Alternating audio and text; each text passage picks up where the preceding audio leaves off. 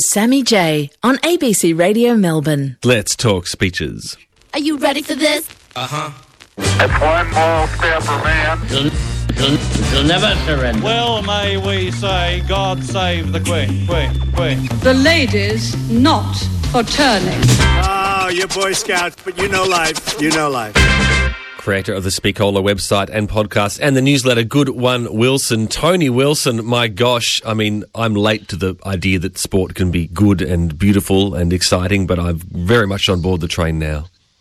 Well, I've dedicated half my life to it, Sammy. And last night was a memorable one. Wow, when that goal went in, it lifted the nation. We were flying. But such is the nature of sport. We get to hit the tarmac again. Grief is the price we pay for love. Absolutely. Well, I'm talking speeches, and I thought I'd focus on women's sport. And I looked at my Speakola, and I had two good soccer ones. I didn't have three for the segment. So I've got three great women athletes giving speeches. And the first is a famous one. Her name's Abby Wambach, and in some respects, she's America's Sam Kerr. She played at 5 World Cups. She's got the record number of international goals, men's or women's, in the US, and she was Player of the Year umpteen times. She's a star. And after she retired, she gave a speech at Barnard College, and this is really where she became a legend. She talked about welcome to the wolf pack, and there's been teen books released called that and all this sort of thing. And it was all about that we're not Red Riding Hood, we women, we are the wolves. And so that became her motif. She used the metaphor beautifully. And the little clip from this speech that she gave at Barnard College that we're going to play is she's talking about her great hero, the great player of the previous era, a woman called Michelle Akers. Let's have a listen. We were playing a small-sided scrimmage, 5 against 5. We were 18 years old, and she was, Michelle Akers, chiseled, 30-pound, 30-year-old powerhouse. For the first 3 quarters of the game, she was taking it easy on us, coaching us. But by the 4th quarter, she realized that because of all this coaching, her team was losing. In that moment, a light switched on inside of her. She ran back to the goalkeeper, stood 1 yard away from her, and screamed, "Give me the effing ball!" And she took the ball and she dribbled through our entire effing team and she scored. So as soon as Michelle scored, she ran back to her goalie, stood 1 yard away from her and screamed, "Give me the ball!" And again, she dribbled through us and scored. And then she did it again. She took her team to victory. At this moment in history, leadership is calling us to say, "Give me the effing ball. Give me the effing job. Give me the same pay the guy next to me gets. Give me the promotion. Give me the microphone. Give me the Oval Office.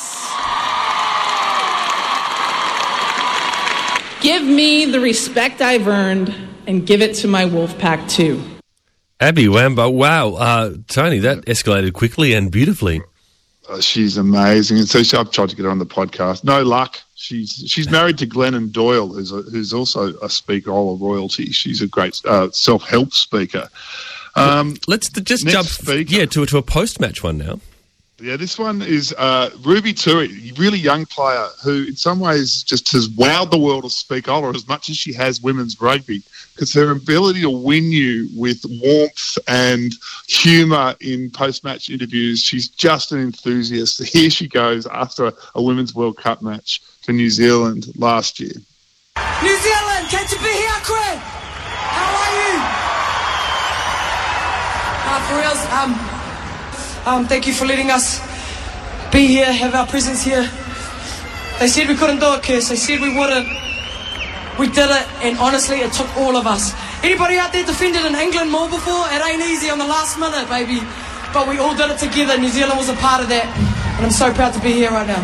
Thank you for choosing this Black Ferns team over the Sevens this year. Thank you for everything you've done for this sport in this country. It wasn't easy making the decision. Got bloody shafted from Sevens, but here we are in 15s. New Zealand, tu te ra mai na iwi, ta tai ta tu e, tu te ra Ruby Tui, wow. I want to be part of that, Tony. How do I become part of that? How good is that? She's conducting the singing of a Maori folk song amongst 100,000 people at Eden Park. What a freak.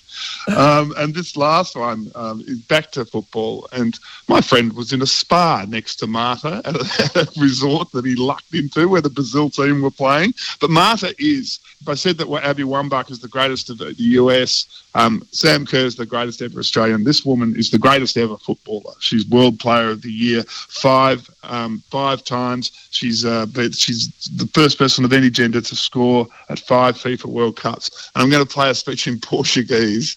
And she just has it. Like, she's the sort of person who just switches into talking about herself in the third person.